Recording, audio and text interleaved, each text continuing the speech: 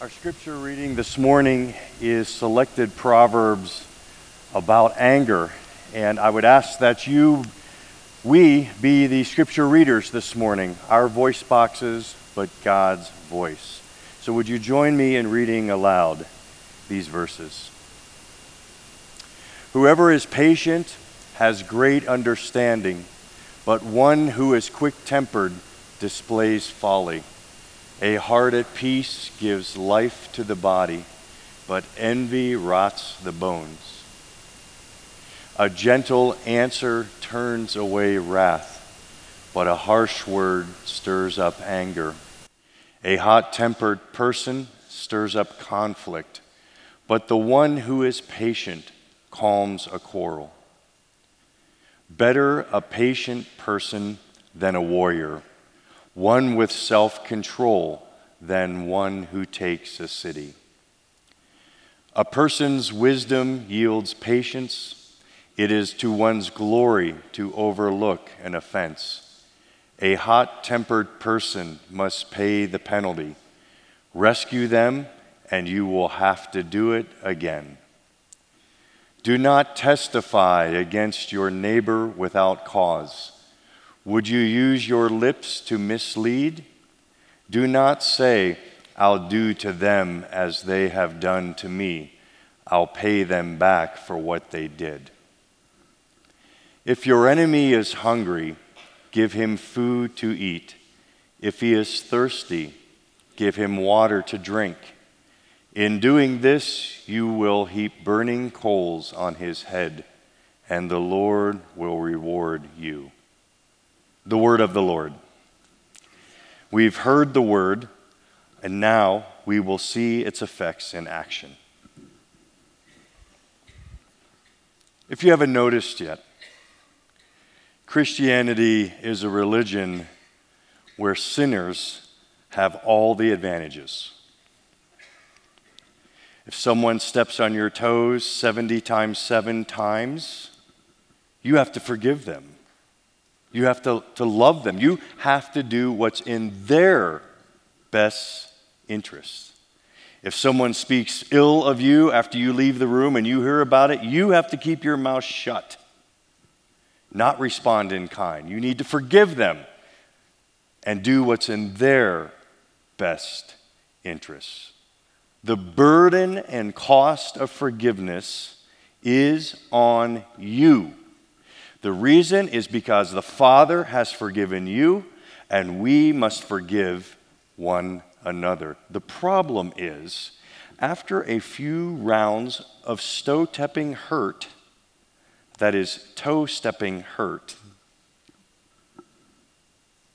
I'm going to protect myself by staying angry at you. I'm going to punish you by refusing to forgive.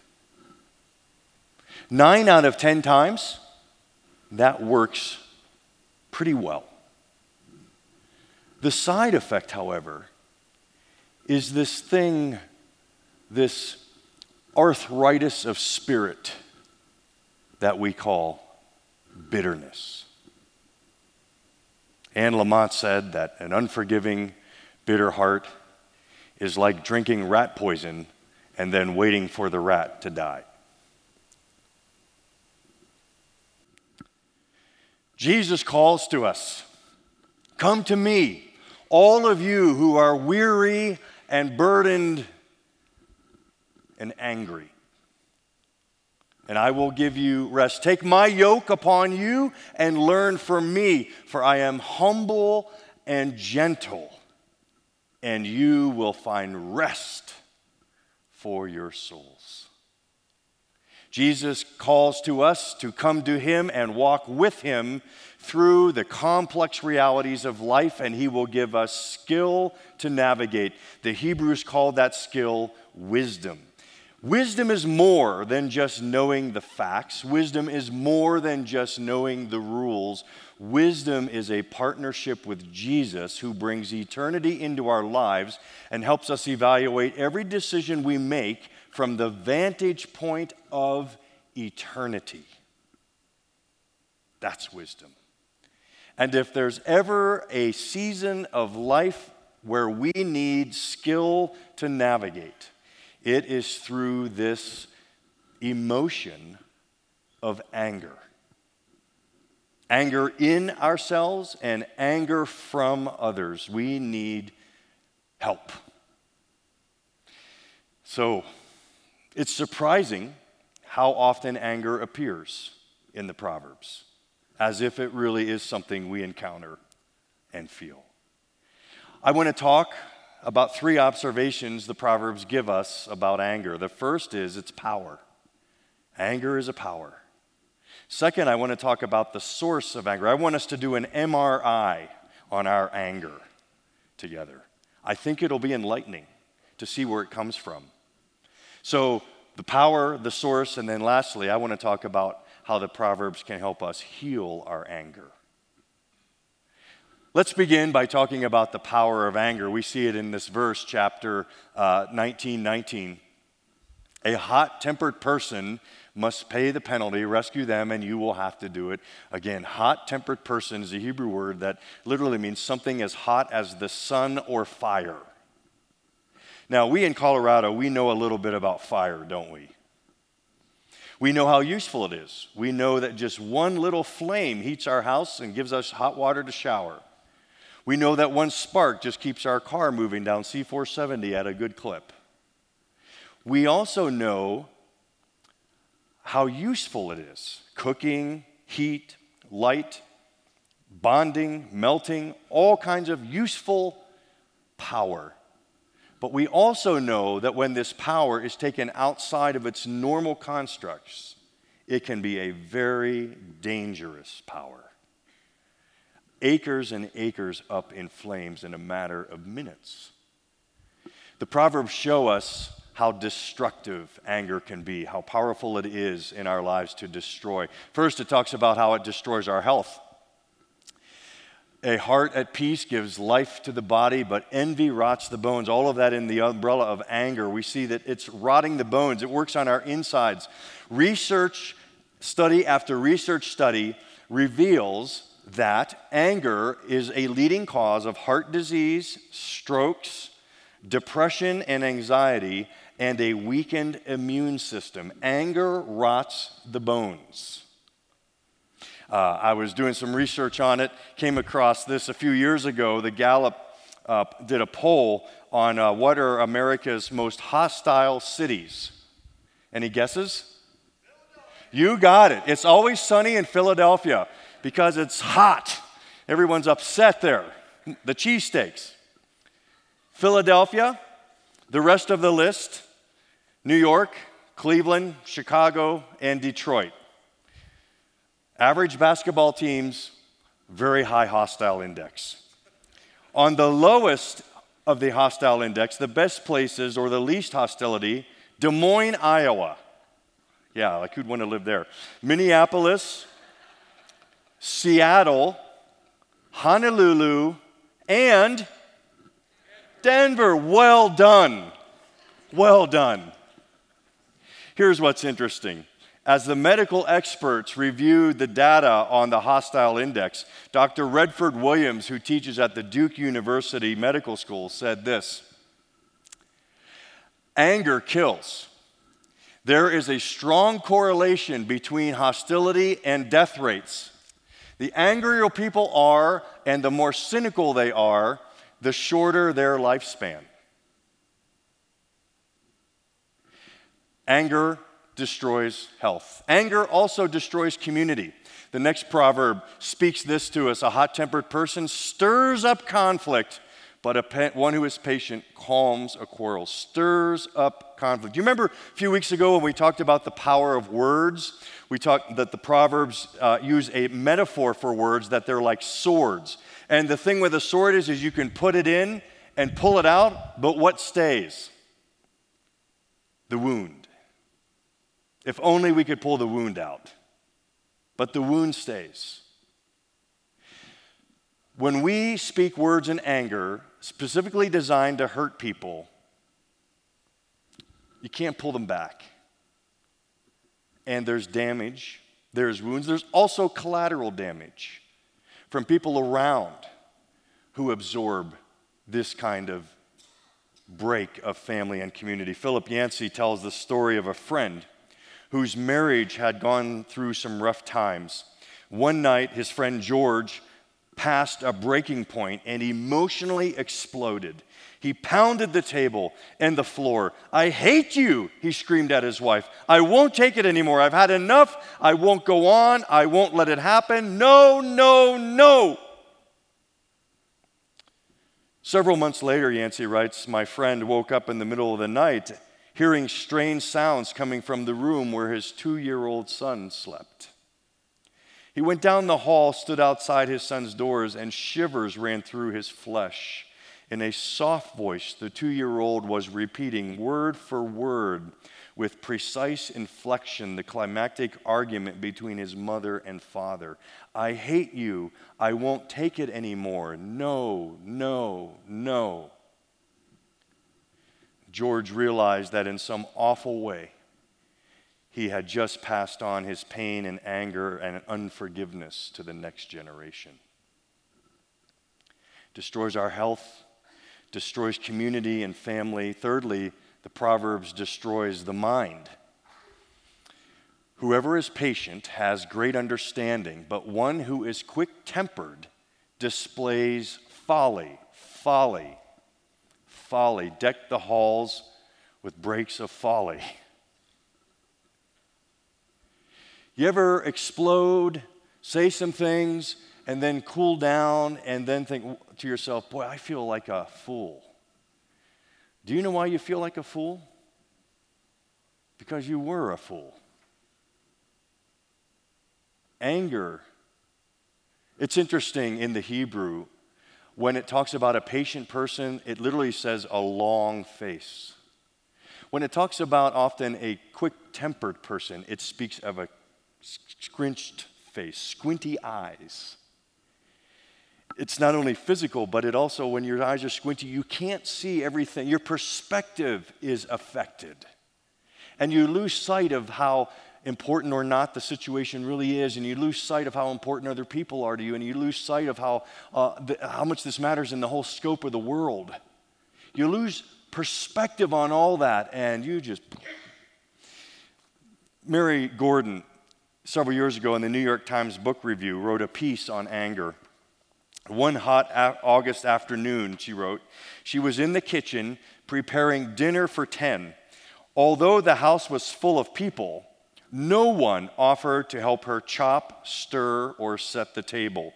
She was stewing in her own juices when her 2 small children and her 78-year-old mother insisted that she stop her preparations to take them swimming.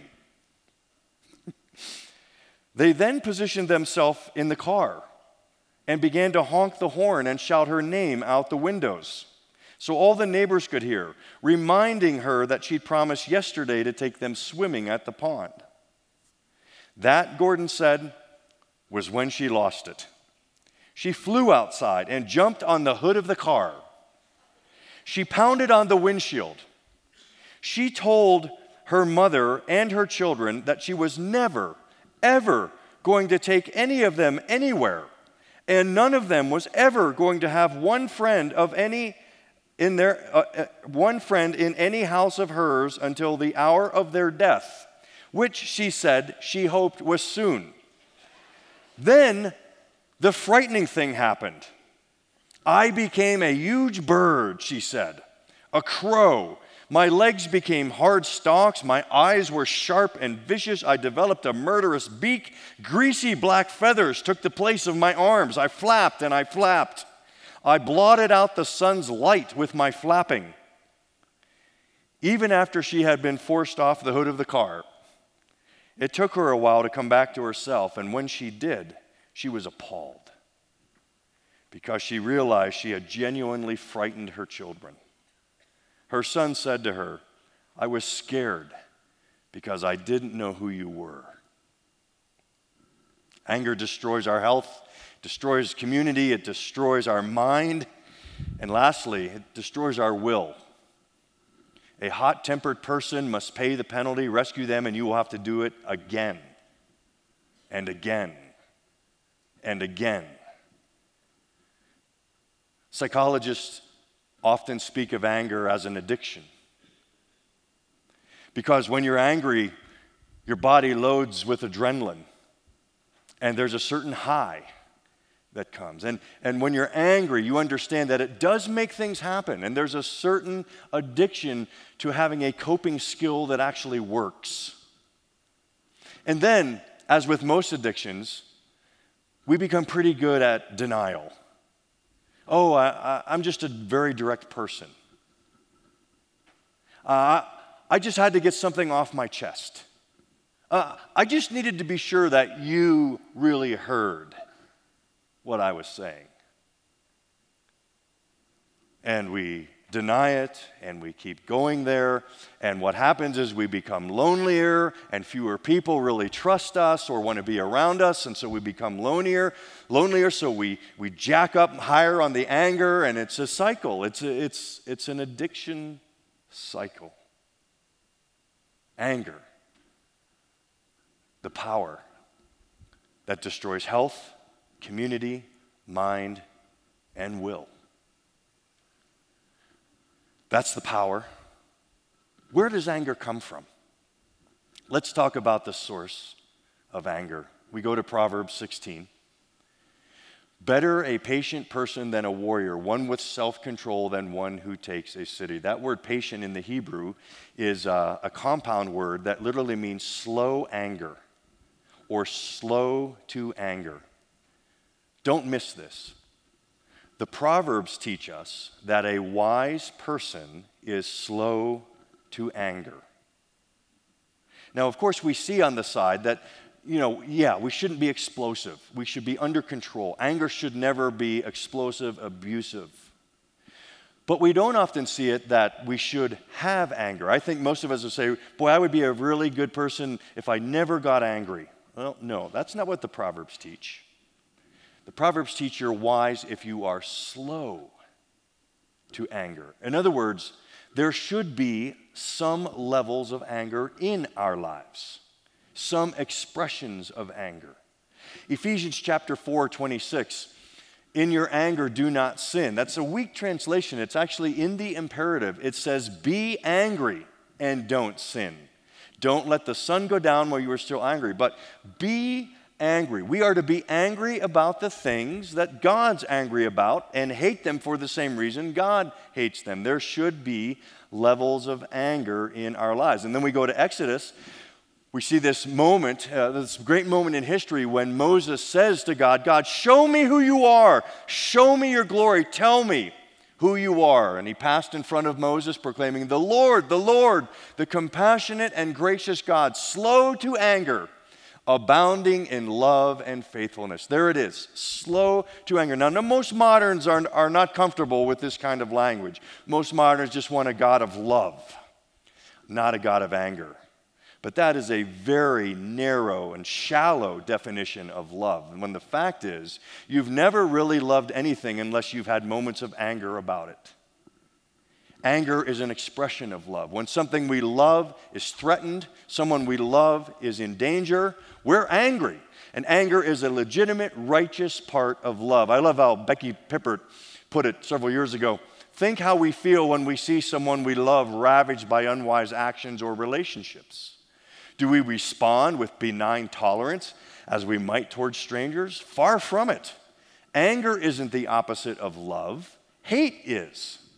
And the final form of hate is indifference. E.H. Gifford writes, human love here offers a true analogy. The more a father loves his son, the more he hates in him the drunkard, the liar, the traitor. If I, a flawed, Pippard writes, narcissistic, sinful woman can feel this much pain and anger over someone's condition, how much more a morally perfect God who has made them?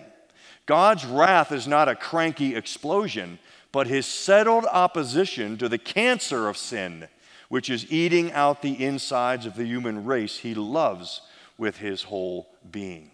Anger is an expression of love. And so we, being made in God's image, should have that expression of love sometimes anger as well. But we should be slow to anger. Well, how does anger get fast? How does anger get out of control? Well, here's something it's really important. This is the MRI. How does anger go from righteous to unrighteous, from healthy to hurtful? We have to go back to the 4th century. I love preaching in churches that like to hear things from the 4th century. Augustine, have you heard that name? Augustine said that all sin comes from disordered love. That's a phrase you should take home with you. Disordered love. What he means is that because we're made by God and for God, and God is love, that we have a heart that is made to love. We cannot not love. We're made to love. And so the question is not whether you will love something as an ultimate thing. The question is what you will love as an ultimate thing in your life. You are what you love.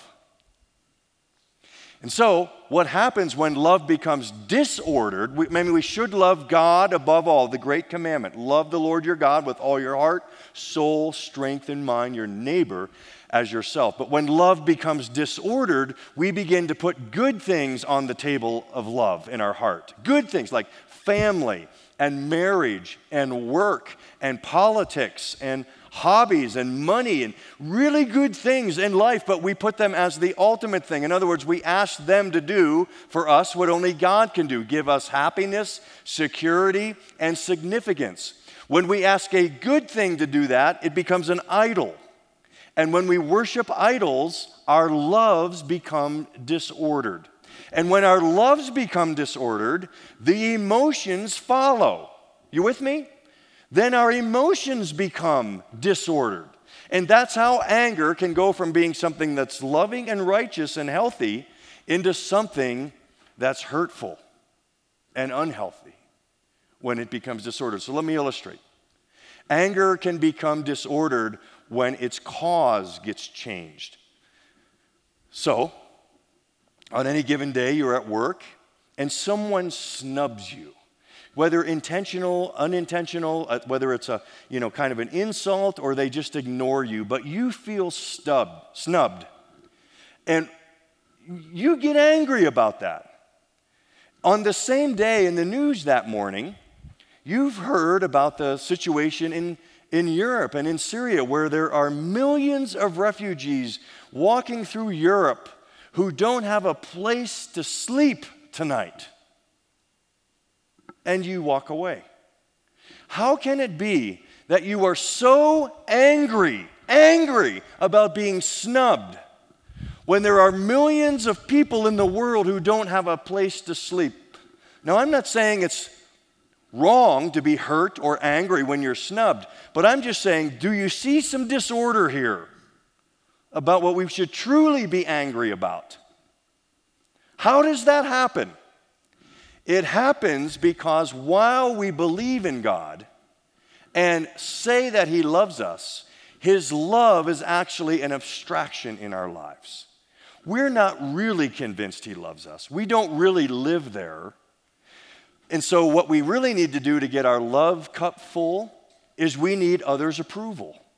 We crave others' approval. And so when we run into someone who doesn't approve of us, it wrecks us. It's because we're stopped loving the Father and resting in His love and understanding that only His opinion counts of who we are. When we have disordered love, our anger becomes disordered, and that's why a snub can hack us off far more than really bad things going on around us. Do you see? The cause becomes disordered. It's also the purpose of anger can become disordered. The purpose of anger is to express God's righteous character and move into situations in order to bring repentance or reconciliation. That's how anger should result, in repentance and reconciliation. But when it's become disordered, we go in and our purposes are no longer reconciliation. Our purposes are revenge. We have a kid, a teenager who maybe, goes out and does something foolish. Our goal as a parent should be to surgically remove the foolishness and work on that. But when we're angry and our loves are disordered, it's no longer about the problem in the kid. It's about the kid. And we're going to take it out on the person. And our love can become anger, and our anger can become destructive because we're no longer focused on the problem. We want revenge on the person. So how do we fix this? How do we heal our anger? We've seen how destructive it is. We see that it's a result of disordered love. When we are not loving God with our whole heart, it affects our emotions. And often anger is because there's disordered love going on in our heart. So how do we bring healing? How do we evaluate how to fix our anger? 3 suggestions for you. First, we need to admit our anger. All of us get angry. I once heard, there are people whose anger is like a rhino. You know they're angry, and they admit they're angry. There's others of us, and I fall into this camp, who are more like a porcupine. I'm passive aggressive. I'm never going to charge you with my anger, but boy, if I'm angry at you, I'm going to be a porcupine to you. I'm going to be painful to be around, which means I'm going to ignore you, neglect you. I'm going to passively aggress against you and make you feel bad because I'm better than you because I'm not angry at you when I'm really hacked off at you. Anyone in the house with me on that? You're a porcupine? Oh, come on. I'm not the only porcupine in the room. And I know some of you are rhinos. We need to admit it. Anger is a warning sign. It's like a light on your dashboard as you're driving through life. When it comes on, when you're angry, you need to stop and say, okay, I better get the oil check. There's something going on here. Anger is a sign that something's wrong. So we need to admit it. We need to look at it. What is going on that I'm so angry? It's only when we admit the anger that there's any hope of reconciliation. It's only when we admit that we're angry that we can stop being controlled by it. So we need to admit it, and then the good can begin. Dan Allender, in his book, Cry of the Soul, he writes about it, an illustration of how when we admit our anger, good can come from it. But we have to call it out. Dan, had made a mistake that was going to cost me some extra money and time. I told Susan, my personal assistant, well, if you take less time for lunch breaks, maybe we can make up the loss over a year. It was quickly said, and in my part, as rapidly forgotten. Several days later, Susan asked for some time. We sat down and she said, do you have any concerns about my work? Absolutely not, I replied. Why? Well, Tuesday you made this remark about my lunchtime, and I wondered if you had any concerns or if your comment was something that came out of your frustration. Suddenly, I felt embarrassed. I recalled the remark and wished Susan would just go away. I assured her that I had no concerns and that I was thrilled with her work and her heart for the ministry and for me. I hoped that my compliment would end the discussion and bury my small-minded remark under my gift offering. But she was angry. She did not take my gift and waltz out of the room. Instead, she leaned forward in her chair and said to me, sometimes I cannot tell when your teasing is fun and when it hides meanness. Her voice was tender and strong. Her eyes were full of pain and anger. I allowed her remark to roll off my back, and I agreed it must be difficult. But then she spoke with even greater intensity. I don't know what it would be like for you to so deeply desire to be like the Lord and yet so easily hurt others. I was taken back by the intensity of her words and the kindness in her eyes.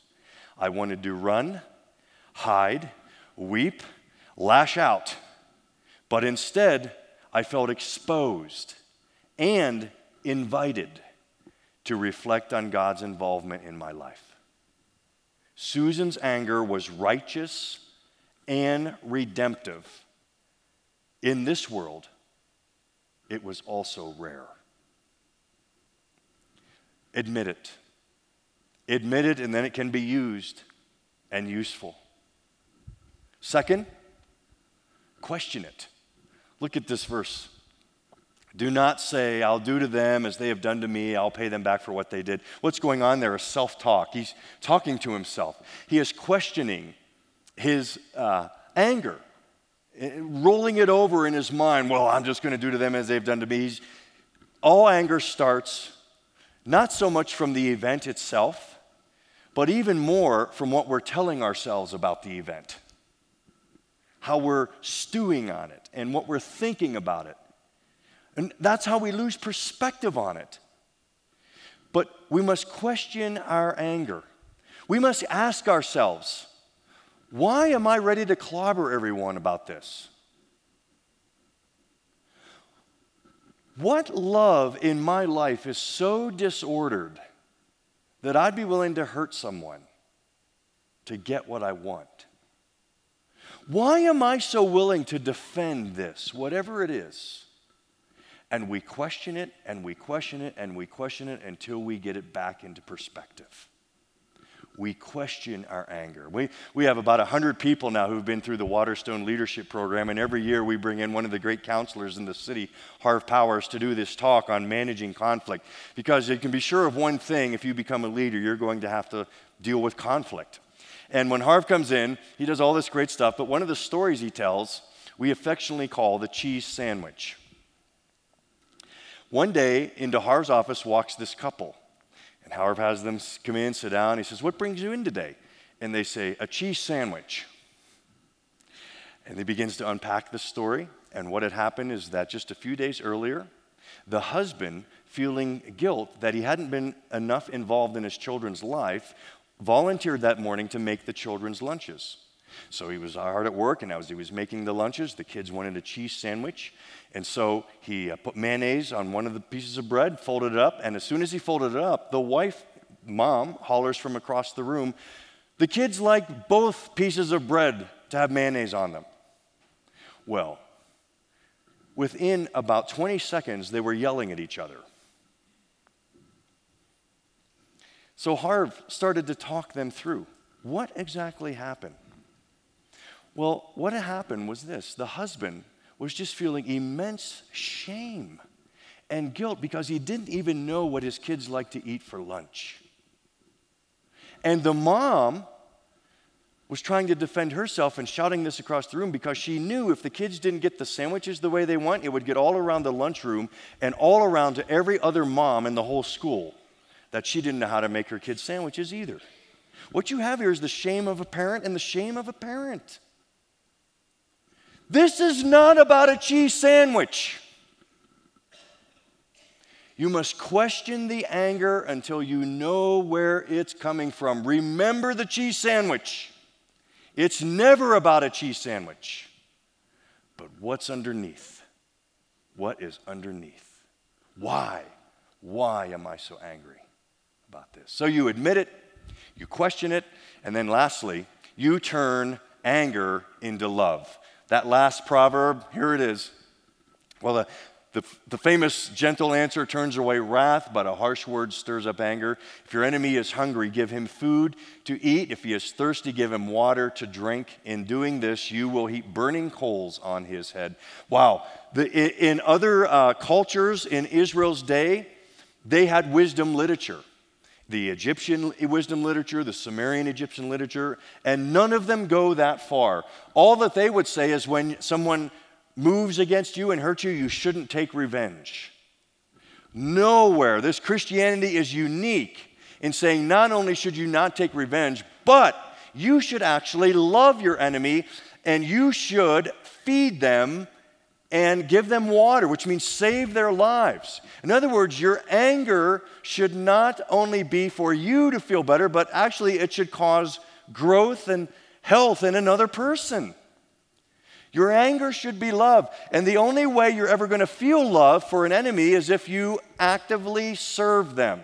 Remember, we talked about that a few weeks ago with C.S. Lewis when we had this great quote that the best way to love your neighbor is to serve them. Why? Because feelings follow behavior. And so if you want to change your heart towards anyone who's hurt you, the best way to change your heart is to do practical things of love towards them. Well, how in the world can you get your heart to do that? Here's where Tim Keller's helpful. We've been listening a lot to his sermons as we do this series, and he was the one who kind of spawned this idea of doing the Proverbs. And he has this great story that he tells that talks about how we can get a heart that's even willing to love an enemy. He puts it in the context of parent-child. He has this great line. He says, as soon as you have children, your life goes in the toilet. I mean, literally, your hands are in their poop. I mean, your life goes in the toilet. And the rest of your life, you are sacrificing endlessly. Kids in the room, your parents are sacrificing endlessly to love you and give you what you need to be launched in life. But if it hasn't happened yet, it's coming. There will be a moment when you as a parent and your child will cross wills. And it'll be something rather big. And you'll say no because in your head, you're saying it's a stupid idea. And everyone else in the whole world knows it's stupid. You're not going to do this. And then they're going to say to you something like, you don't love me.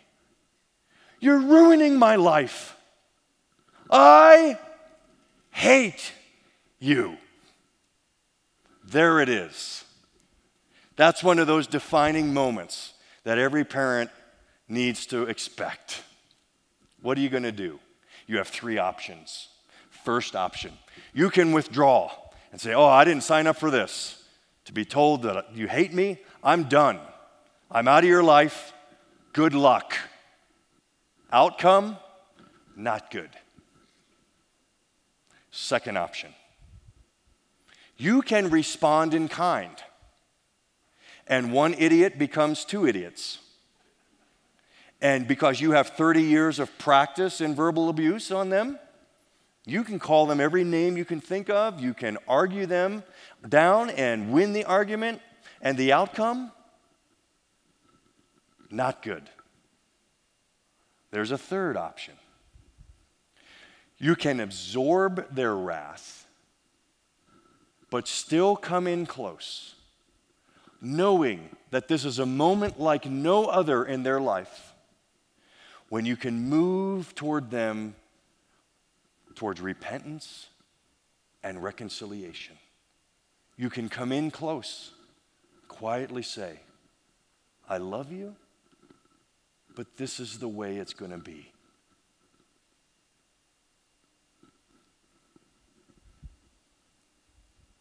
That's good parenting.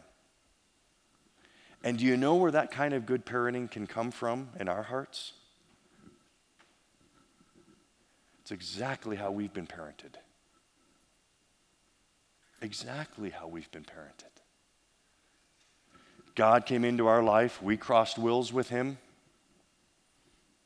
You're ruining my life, God. You won't give me a spouse. You won't give me a child. You won't give me a job. You won't give me healing. You're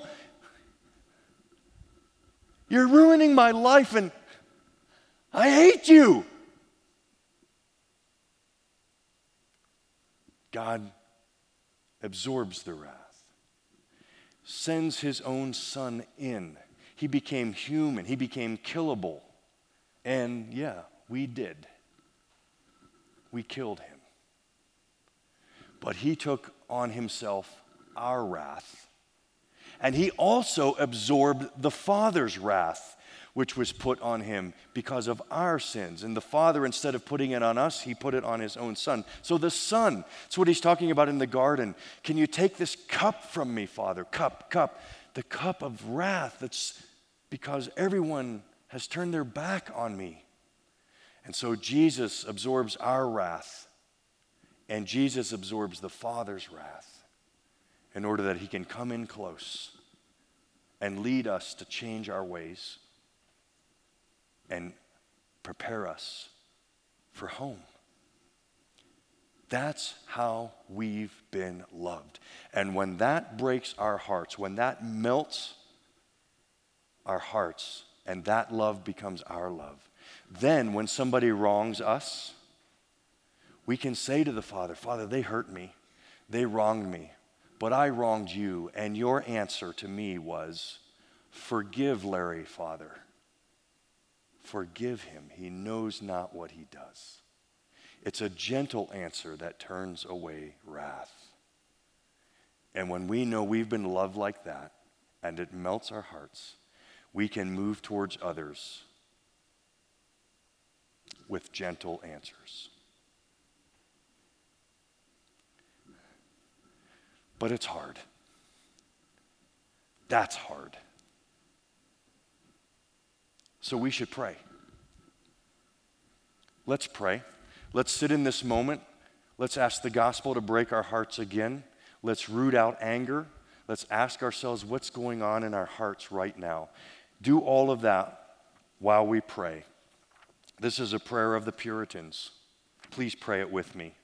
Take this time. Examine your heart. Heavenly Father, save me entirely from sin. I know that I am righteous through the righteousness of another, but I pant and pine for likeness to thyself. I am thy child and should bear thy image. Enable me to recognize my death unto sin. Whenever it tempts me, may I be deaf to its voice. Deliver me from the invasion as well as the dominion of sin. Grant me to walk as Christ walked, to live in the newness of his life, the life of love, the life of faith, the life of holiness. I abhor my body of death, its indolence, its envy, its meanness, its anger, its pride. Forgive me and kill these vices. Have mercy on my unbelief and on my corrupt and wandering heart. When thy blessings come, I begin to idolize them, and I set my affection on some beloved object, children, friends, wealth, honor. Cleanse this spiritual adultery and give me chastity to you. Close my heart to everything but you. Sin is my greatest curse. Let thy victory be apparent in my consciousness and displayed in my life. Help me to be always devoted, confident, obedient, resigned, childlike in my trust of thee. To love thee with soul, mind, and strength. To love my neighbor as myself.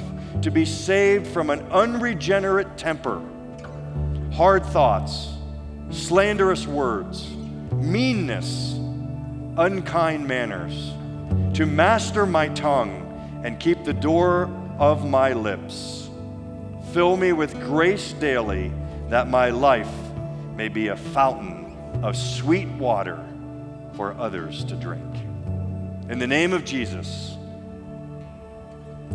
amen.